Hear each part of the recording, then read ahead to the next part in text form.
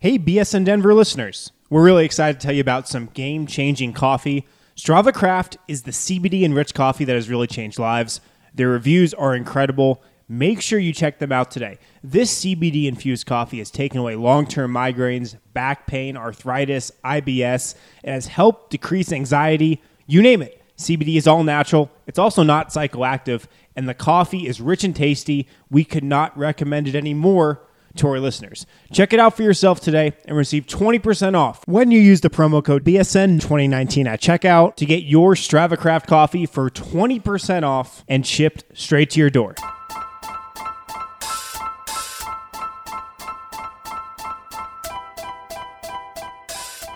It's fun. Welcome in to the BSN Nuggets Podcast. Joined by a special guest, Mason Plumlee. I thought he was going to knock that ref out in L.A. Coaches will get testy with officials, but to run out onto the court and cut him off, I've never seen that before. You should have taken a charge on him. That would have been fun. A special guest, Darrell Arthur. When did you first realize Nikola Jokic was good? We was in Philadelphia for Jameer's kind of like team bonding thing, and I knew it right away that he was going to be good. He was making great passes and good reads and stuff like that, and I said, this kid's going to be good. He turns out to be a star. He has a great upside to him, and I know he'll be a Hall of Famer once he's done playing. And now, here's your hosts, Harrison Wind and Christian Clark. What's up? Welcome to the BSN Nuggets Podcast presented by The Green Solution. Visit any one of The Green Solution's 17 Colorado locations or browse their entire inventory online at mygreensolution.com. Reserve products online and pick up at your local TGS Express checkout. You'll be in and out in minutes. And if you use promo code BSN20, you will get 20% off your entire purchase. Harrison Wind and Christian Clark here. We're back. Monday edition of the show. We returned from San Antonio in one piece. Saw some good basketball. Ate some good barbecue. Successful trip, I'd say. The Nuggets split 1-1, which going in I thought was best case scenario. I actually thought they would drop Game 3 and then win Game 4. I said that on a show last week. But successful trip, I'd say, all things considered. Yeah, I survived a stare down with the Coyote, too. It was terrifying. I actually did have a nightmare about the Coyote. The Coyote was one of the big performers of the weekend, I think. A good series for him, a breakout series, if you will, for the Spurs mascot. The image of him in the Easter Bunny outfit with a T-shirt cannon is one that won't be easy to forget. Yeah, probably the peak moment for the Coyote over the two games is when he came out in that pink Easter Bunny suit. I mean, sent shockwaves through the arena. Yeah, he should be arrested. Well, like I said, we've got a lot to get to. The big starting lineup change, of course, results in the Torrey Craig podium game. Don't think I would have speculated we get one of those this playoffs, much less in the first round of this thing. Denver gets Game 4, of course. Now the series is tied up 2-2. Jamal Murray has a great bounce-back game. Gary Harris locks up Derrick White. Nikola Jokic continues to put together what I think is a pretty under-the-radar 4 games, a remarkable series, I think, from Nikola Jokic so far. So we'll get into what he's done over the last couple weeks as well, and if it should be getting some more attention, which I should, and Michael Malone would probably agree. I want to start, though, on Friday. Denver loses Game 3, a tough loss that kind of made a lot of us think that Denver might not have a great shot in this series unless they really came out in Game 4 and really put their foot down, which they ended up doing. But Friday, the Nuggets hold availability at their team hotel downtown San Antonio, the Valencia, I think that's what it was called. We're all packed into a little conference room. We talk with Michael Malone. He reveals that he's really thinking about changing his starting lineup, and that's kind of the notion we had been getting for the last 24 hours. Definitely after Game 3, it seemed like there had to be a change that was made. Will Barton it just didn't seem like it was going to work for him in the starting lineup. He hasn't had a great series, and so we thought a change would be coming. We didn't get much direction from Michael Malone at that availability, but you kind of hit this one on the head. You thought it was going to be Torrey Craig all along. I kind of thought it was going to be Malik Beasley, but it ends up being Torrey Craig, and I mean, you probably can't argue with the results. Yeah, I predicted that for 2 reasons. Number one, I think, Michael Malone just trusts Torrey Craig a little bit more in his gut right now than he does Malik Beasley. Malik Beasley is obviously an incredibly talented player, but I just think he makes a lot of, mistakes that the young players do sometimes. And so I think Torrey Craig is a safer option. And number two, the Nuggets were coming off a game where they just got destroyed with the dribble penetration. And Torrey Craig, I think it's either him or Gary Harris is their best player on the team in terms of containing dribble penetration. So, yeah, that's why I thought he was going to be the move. And they also made the move because, and this was something Michael Malone said in his pregame availability before Game 4, he was getting really irritated with having to play catch-up all game. He had a couple great quotes in his pregame availability, one about just how he's so tired of having to get back into games and cut the Spurs leads in for the first quarter, and another one about dribble penetration, how his team just looks like a bunch of ticket takers out there. Take a ticket and come right into the paint. This has just been a incredible series for Michael Malone in the press conference setting. He's winning the podium battle for sure with Greg Popovich. But Denver still wants to get more defense into the game early, and they go with Torrey Craig. They still didn't get off to a good start in Game 4. They're down 12 points in the first quarter, and we were looking at each other thinking, well, they should have started Malik Beasley. And, I was firing off some tweets. A lot of people were. And Denver eventually gets back into this game, but it still seemed like the right move in the long run. Torrey played a great game, obviously, defensively, and certainly helped that he knocked down 5 threes, a career high for him.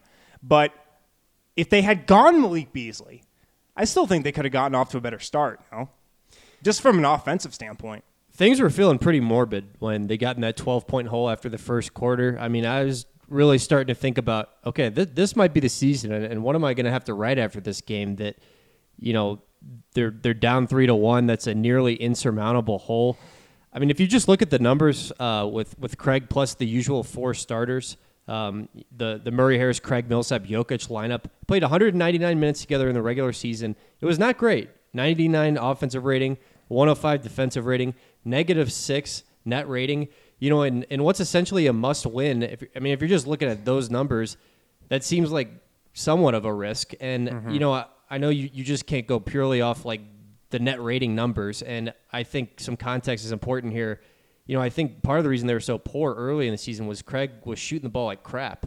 And as the season wore on, he got a lot more confident with his outside shot. So this is a different Torrey Craig than the guy we saw early in the season when the Lakers were playing, 15 feet off of him. I get all that, but if it was me personally, I probably would have gone with Beasley. I respect the decision to go with Craig. The bottom line was they just had to do something because Will Barton was going through it. It was absolutely the right move to pull him, and I commend Michael Malone for making a tough decision. Yeah, he's had to make those tough decisions all year when it comes to the rotation. Taking Isaiah Thomas out of the rotation in 9 games was probably just about as tough of a decision as this one to remove Will Barton. And you mentioned that really poor offensive rating that those 5 guys had together for most of the season. And I agree with you. That lineup played a lot earlier in the season when Torrey Craig was not shooting the ball well from 3. But like you said, he has picked it up as of late. And in Game 4, that lineup plays 20 minutes, posts a 133.5 offensive rating. And a big part of the reason why is because Torrey Craig hit those 5 threes. And so when he's hitting the outside shot, we've spoken about it all year, it's cake at that point because he's going to bring it on the defensive end of the floor. And I've loved the year he's had. I've loved just kind of the mentality that Torrey Craig brings with him. Unlike some of these guys on this team, Torrey Craig doesn't really care about how many minutes he plays. He doesn't care if he's in the rotation or out of the rotation one night. Of course he wants to be on the floor, but you do know whenever you go to him for a minute or so here or there when maybe he was that 9th or 10th man on the outside looking in. He's going to give you great minutes. He's going to hustle. He's going to get on the floor. But he was able to do that for 37 minutes the other night. A great two-way performance from him. It was just clutch because the Nuggets kind of needed a spark, and that was something else I thought they would get with either him or Beasley, and they got it in a big way. Yeah, I thought the shot of the game came with about 8 minutes left in the third quarter. The Nuggets dug themselves out of that hole in the second quarter. In the third quarter is when they really started to seize control of the game. There was this busted play, and Nikola Jokic tapped it to somebody at the top of the key. It got swung over to Torrey Craig as the shot clock was expiring, and he buried a 3, right before the shot clock went off. I thought that was just such a huge shot for Denver. I mean, 5 threes for Torrey Craig. That's a career high. His previous career high was 4. So, I mean, this was probably the best basketball game Torrey Craig has ever played. Was that 3 from the left corner? I believe it was from the right wing. So he hit a couple from the corners. I think one from the left corner right in front of the Nuggets bench. The same corner where Spurs legend Bruce Bowen, who's got his jersey up in the rafters at AT&T Center, hit hundreds of threes from. And Michael Malone after the game saying how he spoke with Torrey Craig after last year, after his rookie season, where he did not shoot the ball well from 3. And, on the season, in the regular season, he only shot like a couple percentage points better from 3 from his rookie year to this season. I think he was at like 32% from 3 over the course of the season. And he was like, hey, man, I love your defense. I love your hustle, but you've got to be more of a threat from 3 if you want to play regular rotation minutes. You could be like our Bruce Bowen and just be a guy who's defense first, but the defense also has to respect from the corner and your shot from the corner. And that'd be great if he could be the Nuggets' Bruce Bowen. I mean, Bruce Bowen, say what you want about him, dirty player, a little bit, was kind of prone to sticking his foot where shooters might land. He was one of the first guys to do that, but he was a hell of a defender, hell of a corner shooter too. Well, if you could transport 2005 Bruce Bowen and put him on this Nuggets team, then I guarantee you he'd be playing like 32 minutes a night. Oh, yeah. The Nuggets could use a guy like that. So I get why Mike Malone is saying, hey, try to pattern your game after that, dude. And quick aside, growing up, I think Bruce Bowen was my least favorite player. He was one of mine too. Yeah, I grew up a Mavs fan, and I think that's actually a compliment too. Because, Bruce Bowen is one of those guys, you just can't stand him if you're playing against him, but you love him if he's on your team. He's, Patrick Beverly-ish qualities. Mm-hmm. Oh, he had a bunch of daggers against the Nuggets throughout those few playoff series that Denver and San Antonio played in the early 2000s as well. So Torrey Craig gets the start. Malik Beasley, he continues to see his minutes up tier, played 25 in this game. Didn't really stuff the box score like he has in the past, but I still felt like he played a pretty solid game. And I would expect Denver to continue to roll with this starting lineup here, definitely for Game 5. If you drop Game 5 and Torrey Craig isn't shooting the ball as well, I think maybe you think about something else, because at that point you're facing elimination. You kind of need to just put all your cards on the table. And then, Will Barton will continue to come off the bench. This is probably the lineup they go to until at least they drop another game, right? Yeah, I have to agree with you there. The only way I can see them, switching things up is if they drop 5 and they really look clunky on the offensive end. And, I think another thing that this change did, I thought Will Barton played a little bit better than he has in the 2 previous games. I thought this was definitely his best game since Game 1 of this series. He hit 3 threes. I thought there were still times when he was a little overeager on the offensive end. There was one play in the first half where he just came down and shot this pull-up mid-range shot, and you could see Mason Plumlee on the bench stand up and just say, hey, let's keep it moving, guys. But overall, was that an exact quote? Hey, Mr. Barton, can you please keep the ball moving around the perimeter? Well, he did the thing with the hands, like the universal sign for let's keep it moving. Right. But no, it wasn't an exact quote. But, yeah, I thought Barton, he didn't play great or anything, but I thought he was at least a little bit better than he was. Yeah, so I asked Michael Malone after this game, why do you go Craig instead of Beasley? And I thought he provided a great explanation. And he goes, we wanted to get Torrey Craig on DeMar DeRozan and Gary Harris on Derrick White, our 2 best perimeter defenders on their 2 best offensive perimeter players. I thought that made a lot of sense. He also said he didn't want to disrupt the synergy Beasley had off the bench with Monte Morris and Mason Plumlee. We've spoken a lot about that this season, so I can see where Malone's coming from with that.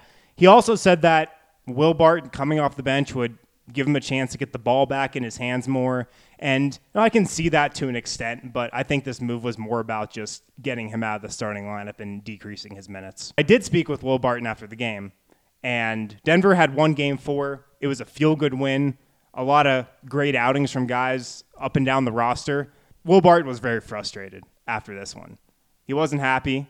He wasn't happy about coming off the bench, and he said that pretty directly to me. He didn't agree with Michael Malone's decision to take him out of the starting lineup. He thinks he should still be starting. And, he's frustrated right now. He's not the happiest of campers. I don't think it's going to be like a problem by any means, but he would much rather still be in the starting lineup right now, like a lot of guys would. It's just tough, man. I mean, I just think this injury has really derailed his whole season. I mean, he missed so many shots inside in this game, and that's something that you've seen really develop into a pattern over the course of this season. He's not the same guy he was his first 3 years in Denver. Really made a name for himself in the NBA. The finishing is just not the same. So I feel bad for him on one hand, but on the other, it was a move that absolutely needed to be made. Right, and it's tough because Will Barton is a prideful guy, and he takes a lot of pride in starting, and moving him to the bench, that's something that's going to knock his pride a little more. And, yeah, he's not extremely enthused about the move right now, and he would much rather be starting. But, hey, he's probably just going to have to learn to make an impact off the bench here, and I think he can. I think he can just put his head down and go to work and try to find a nice rhythm, because it was encouraging to see him knock down those 3 triples the other night. He had hit, 1 3-pointer through 3 games heading into Game 4, so it was good to see that for sure. Got a lot more to get to on this game. I know we got a lot of questions from you guys in the Total Beverage fan hotline inbox. Save those for Tuesday's show so we can kind of use that to preview a Tuesday night's game, Game 5 against the Spurs here in Denver. But a lot more to get to from Game 4. Nikola Jokic's night, just a dominating performance from him, I thought. Jamal Murray had a nice bounce-back game. Gary Harris locked up Derrick White. So we'll go up and down the roster a little on the other side. We'll be right back. Green Mountain Dental Group is a family-owned business that has been a staple in Lakewood for over 40 years. Whether it's cosmetic, oral surgery, or preventative dentistry, at Green Mountain Dental Group you will find nothing but the best. We have chosen Green Mountain Dental and will continue to attend Green Mountain Dental because of the superior care that we receive from them. Their facility is amazing, and above all, it's the personal touch that we receive from the people there, including Dr. Ben Jr. and Ann and Mary and Sherry and Marie. They've known me as well as my husband, my children, and now my grandchildren, and are just incredible with all of us. That was Annette. She's been a patient at Green Mountain Dental Group since 1976 and truly loves their service. Never did I think in 1976 how blessed we would be to recognize the people at Green Mountain Dental, and are so thankful that they have been a part of our lives. For all new patients, Green Mountain Dental Group offers free teeth whitening trays when you schedule a cleaning, x-ray, and exam. Just mention BSN Denver. Welcome back to the BSN Nuggets Podcast presented by The Green Solution. If you go to mygreensolution.com and use the promo code BSN20, you can get 20% off your entire purchase. Monday edition of the show. A lot of stuff to go over from this Game 4 Nuggets win. Denver beat San Antonio 117-103. Where I want to go now is to Nikola Jokic. A remarkable performance from him in this one, I thought. 29 points, 12 rebounds, 8 assists. And I continue to be impressed by this guy in his first playoff series, where he's got a lot of attention on him, both on the court and off the court with the media and whatnot. And he just continues to go out there and ball. I mean, there were some complaints about his Game 1. I thought most of them were unwarranted. I thought he could have been a little more aggressive in spots, but largely he played a great game. And he has just put his head down and just gone to work. He's been consistent. He's been great on the offensive end. Nobody's talking about his defense still. He's pretty much neutralized LaMarcus Aldridge, I felt like, for the most part. Aldridge has gotten going a little bit, but I don't think he's been the factor that a lot of people thought he would be in this series. This has been about, I think, as good as you could have expected Nikola Jokic to play. Yeah, no moment has it appeared the moment was too big for Nikola Jokic in this series. He just seemed so in control really the whole time. And, I'm talking about the pre- and post-game media sessions too. I mean, he's happy. He's cracking jokes. He seems really loose. And he's himself. Yeah, it's reflected on the court. He was unbelievable in this game. I think this was one of the better Jokic games of his career considering the stakes. I mean, he was so aggressive shooting the ball. He got up 5 shots in the first 6 minutes. He had 7 shots in the first quarter, 16 shots by halftime. The Nuggets really got cooking on offense there in the third quarter, and some other guys contributed, but I thought it was Nikola Jokic who really kept them afloat on the offensive end in the first quarter. And I saw two things from him that I think allowed him to go for 29 in this game and have a big night and get to the free throw line 8 times. I think the biggest thing was the Nuggets were really finding him on the roll, in the pick and roll. They're running a lot of pick and roll with him and getting him the ball on the move. And I think that's interesting because, that's one way to counteract the double team is get him the ball on the move, where if you're just throwing it to him on the post, he's kind of stationary and he's got his back turned to the basket. And I think it's just a lot easier for double team to sort of affect him that way. But if he's got it on the move, it's much easier for him to make quick decisions and make quick moves. So I think that was a big part of it. And the other thing, too, was I think he was just looking for a shot more, too. I mean, there was a play right before halftime where he just took it right at LaMarcus Aldridge. Like, he was started out from 18 feet out or something and just right at the body, overpowered him. And by the time he got to the rim, there were 3 Spurs around him, and he still laid it up for an and one. So it was everything you wanted to see from your franchise player in this game. Definitely. And I think Jokic is at a point in the series where he's realized, all right, LaMarcus Aldridge, he can't stop me. Jakob Poeltl, he's played better than I think most people thought Poeltl would fare against Jokic, but let's be honest, one-on-one the post, he's probably not stopping Jokic too often. I think something clicked for Jokic early on in this game in his head where it's kind of came to the realization that, all right, I can just take these guys into the post, and if they don't come with the double, which aside from game 1, it seems like this double teaming tactic from the Spurs has dropped off and continued to drop off over games 2, 3, and 4. They're not nearly doubling as much as they were in game 1 and even in game 2. Not quite sure why, but when that double does not come, it does seem like Jokic is looking to score and get into his moves quicker. And the playoffs is a game of adjustments. And Michael Malone has made a lot of great adjustments over the regular season. And really in a big test for him heading into game 4, he makes the adjustment to move Torrey Craig into the starting lineup, proved to be the right move. Also moving Will Barton to the bench. And the fact that, like you said, Denver's getting in pick and rolls a little more, finding new ways to get Jokic the ball on the move, trying to get out in transition, getting him some quick early post-ups that way, I think are all pretty good adjustments from Denver.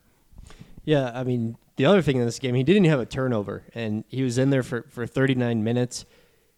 I mean, this was just such a superb game from him. I think really the only thing that you can pick nits with is he missed a couple bunnies around the rim. He went 10 for 22, but right, he did. He really shot more like 10 of 17 or 18 in this game, it seemed. Yeah.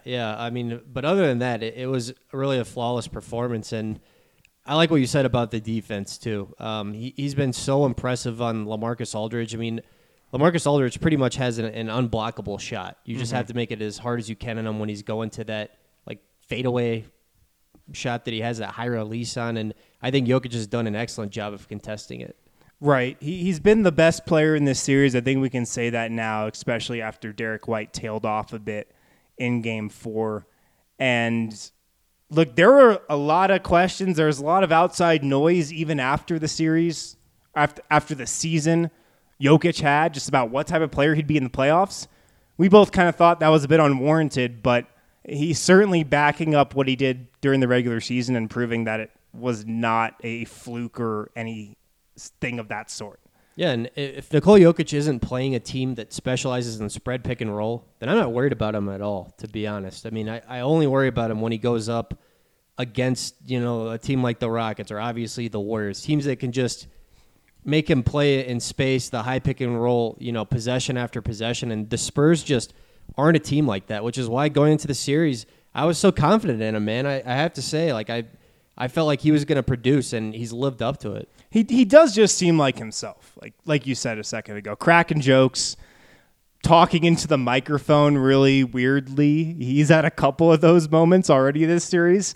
He's the only guy who's walked up to the podium and said, "What's going on, guys?" or "How's everybody doing?" He's the only player in this series who's done that to communicate with the media like we're not a bunch of robots or the enemy of the people, for lack of a better term. One time he said, "How's everybody doing?" And there was just a murmur, like people were like, "Good." And he's like, "How's everybody doing?" Right.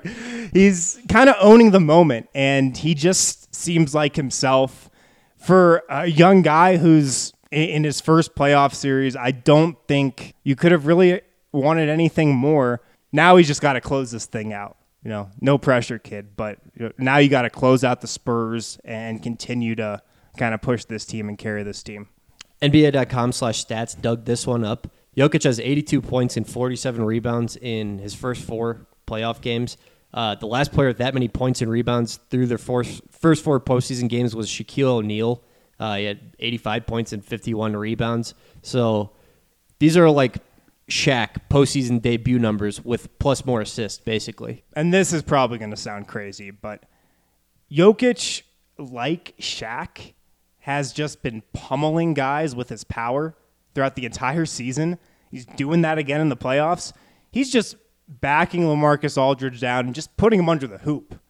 Kind of the way Shaq did, not with the same force and just torque that Shaq might have done, but nobody can hang with Jokic, when he's one-on-one the block. Just nobody's in this series has the strength to guard him. And he's also using that strength on the defensive end. Like LaMarcus Aldridge can't gain any ground on Jokic when he's trying to back him down. So it's been impressive. LaMarcus Aldridge is 6'11", 240 pounds. And Jokic just moving him out of the way like he's a sack of potatoes. Yeah. Jokic is a big boy. He's a big boy for sure. So another adjustment that was made, and this kind of goes into how well Jokic has played defensively in this series on Aldridge and whatnot. Denver also moves Gary Harris onto Derrick White.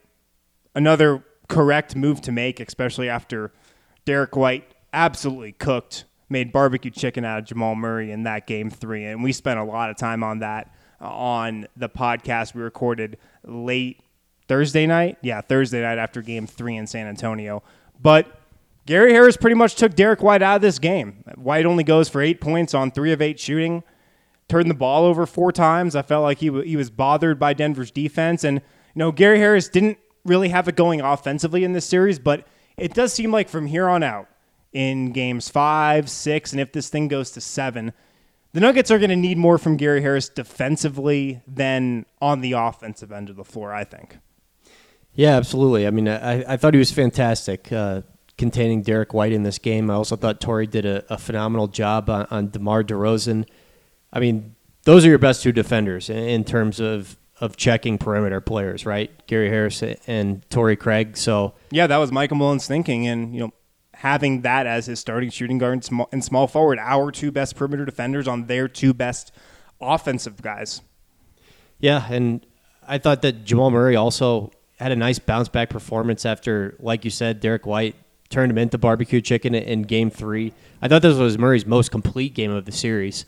I mean, obviously he went supernova in the 4th quarter of Game 2, but this was the most consistent game, the best he played through 4 quarters. And obviously in the 3rd quarter, he had that backdoor cut into the dunk. I guess that's right up there with Craig's shot clock beating 3 is one of the plays of the game.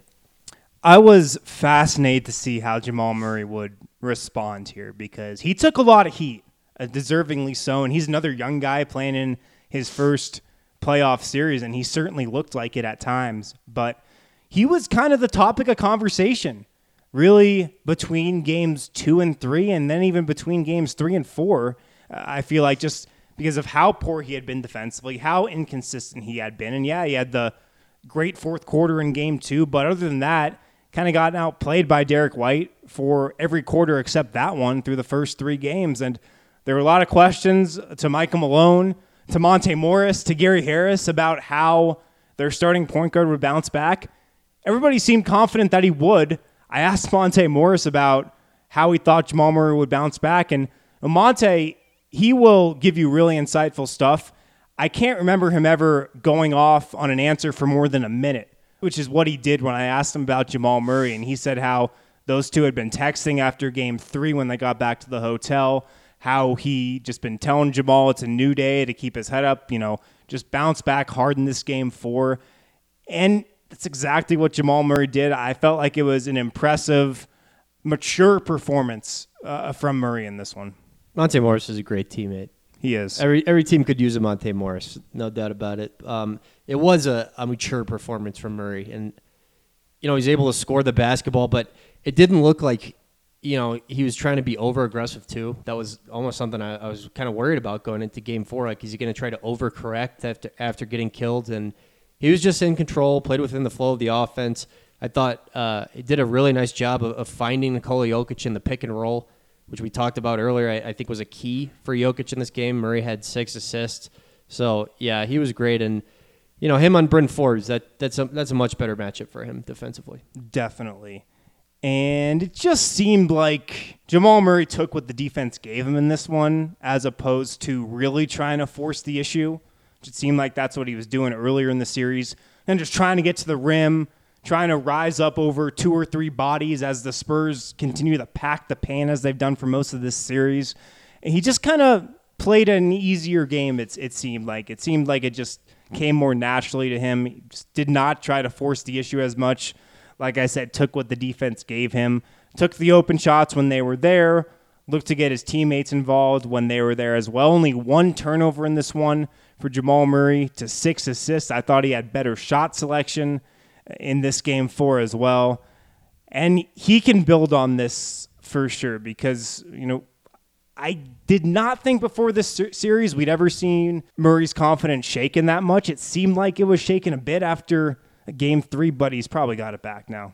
Yeah, and, I think a tell for him when his confidence has been shaken, he just looked pretty emotionless out there on the court in Game 3. Michael Malone, that was something that he highlighted. He said he wanted to see Jamal play with a little more emotion in Game 4, and yeah, we saw that for him. That grimace that had to make his face cramp up. Well, I think he did tweak an ankle in this one, so of course that's gonna help bring his game to a new height. You know about my theory that Jamal Murray plays better after tweaking an ankle. Not too bad, so he has to go to the locker room and really get it worked on. But just a little small tweak here or there. We got to get an intern to start tracking that next year. Yeah. Maybe we could hire an intern. Director of basketball research at BSN Denver. A couple more things I want to get to from this game. First, though, a quick word from Strava Craft Coffee. As always, really excited to tell you guys about some game-changing coffee. Strava Craft is the CBD-enriched coffee. It's really changed lives. These guys' reviews are incredible. Make sure you check them out. This CBD-infused coffee, it's taken away long-term migraines, back pain, also arthritis, IBS. It has helped to decrease anxiety. Really, you name it, and Strava Craft coffee has helped. CBD is all natural and not psychoactive. The coffee is also rich and tasty. It actually tastes good, and we cannot recommend it anymore to our listeners. Check it out for yourself today. You can receive 20% off when you use the promo code BSN2019, BSN2019 at checkout, and you'll get it shipped straight to your door. So here's where I want to go with this discussion now. We've talked for this whole series about how the Nuggets are just so much more talented than the San Antonio Spurs. And we've seen it in spurts. We haven't seen it consistently for, I'd say, 2 quarters in a row. We finally saw that, though, in Game 4, across quarters 2 and 3, where the Nuggets just absolutely dominated the Spurs. They shot the ball well. They've shot the ball really well from 3 over these last couple of games, but they defended well. They ran their offense well. They scored efficiently. And really throughout the second and third quarters, I think we saw what this Nuggets team can do to San Antonio when they're operating at peak performance. Denver outscored the Spurs 69-45 in quarters 2 and 3 in Game 4. They shot 50% from the field, above 50% from 3, 16 assists on 22 made baskets, only turned the ball over twice. I think that there's a scenario out there where Denver comes back and wins Game 5 and brings that momentum to San Antonio and wins Game 6. The fact that they were able to string together 2 consecutive quarters like this, I think gave everybody that was watching and even gave Denver some reassurance that says, all right, we are way more talented than these guys, even if we haven't shown it a lot this series. Yeah, this was the first time all series we saw Denver get the Spurs on their heels for an extended stretch. I mean, it was really just for a few minutes there in the fourth quarter of Game 2. I mean, they frustrated him to the point where DeMar DeRozan threw the ball at the referee. Yeah. He was fined $25,000 for that today. They were frustrated. The Spurs fans during this run were a little shook. They didn't know what to do. They started leaving the arena with 7 minutes to go in this game. Denver just kind of shocked everybody. Yeah, the early exit was kind of crazy. I mean, the lower bowl was mostly empty. It seemed like the last 2 minutes of the game or so. So, I mean, that was great to see from Denver. And, yeah, they do have just such an advantage in the talent department. The only thing that worries me is a Popovich coach team coming off a beatdown. Popovich was pissed after this game. Right. And naturally, in a playoff series, that's generally how it goes, I would think. I don't have any data on this, but usually in a really close series like this one, it goes every other. Spurs win game 1, Nuggets win game 2, Spurs win game 3, Nuggets win game 4. The fact that Denver is coming home, though, for game 5, I'm expecting the best crowd of this playoff series for Denver here at Pepsi Center in game 5. I feel like this would be the game to really ratchet up the intensity. The crowd has been great, but I think it could get to another level in this game 5. And look, Denver's a young team in the playoffs for the first time. The Spurs have a lot of young guys as well, but generally they are more experienced. And now it feels like this series is about a really young team in the playoffs for the first time, bouncing back from a brutal game 3 and really just finding themselves in game 4 and just having that confidence that, all right, this is the team we've been for the regular season. We've kind of gotten used to the playoffs right now. We're really used to playing the Spurs. We know what they're going to do. They know what we're going to do. We're kind of ready to take stranglehold of this thing. And I think that's the direction Denver could go here over these next couple of games. And my God, how the takes around this team have changed. After game 3, everybody was hammering Denver and saying, oh, this is a classic. You know, the veteran team in the Spurs gets the better of the upstart Nuggets. Those takes have taken a 180-degree reversal over the span of one game. Yeah, I mean, people were firing up the trade machine after game 3. There was definitely panic. There was anger. And now Denver has control of the series. Yeah, and I mean, I could just sense people kind of almost tuning out too. Like I just sense there was a lot less interest in the Nuggets after game 3. People were kind of writing them off. Man, things did not look good after they fell in that 12-point hole in the first quarter. Did not feel good about their chances. Incredible resiliency by this Nuggets team, and that's kind of been a calling card for them all season. I mean, they were among the most injured teams in basketball, still got the 54 wins. They just figured out different ways to win. You know, so many different lineups throughout the course of the season, just so many different faces really around Nikola Jokic, one of the few constants, and this was another example. One of the last things I've got here is being in San Antonio, seeing the Spurs culture up close and personal for 3-4 days. Man, it's impressive. I was just marveling at kind of the infrastructure in San Antonio and that organization and just the ability that the Spurs have to just churn out these good teams every year without high draft picks, developing them in their system. The character on all these Spurs teams has just been incredible. And the fact that it's kind of a one-sport town and you can tell how loyal that fan base is there. And I was joking to you as we were eating barbecue on Saturday that when you grow up in San Antonio, you eat barbecue during the day, you go watch the Spurs at night. It just seems like a tight-knit fan base, and it was impressive. It was really impressive just being up close and personal with it. The Spurs probably shouldn't have even been in the playoffs this year. Yeah. I mean, the highest draft pick this franchise has had since Tim Duncan in 1999, it's 18th. Made the playoff 22 years in a row. I mean, they're dealt just about the worst kind of gut punch you can when your superstar just decides, nah, I'm out. I mean, that's a move that can set you back 5, 10, 15 years. And the Spurs have recovered, pretty nicely. And they lost their starting point guard in the freaking preseason to an ACL injury for the whole year. So it's kind of incredible that the Spurs are even here, to be honest. Last one I've got for you here as we wrap up. How would you rate Michael Malone's podium presence over these first 4 games of the series on a scale of 1 to 10? Oh, like a 13. Right. He's been unbelievable. He's been incredible. Yeah, I would want to play for Michael Malone. Yeah. I think, he obviously does a great job of just making you want to run through a wall. Like, he's got that component of it.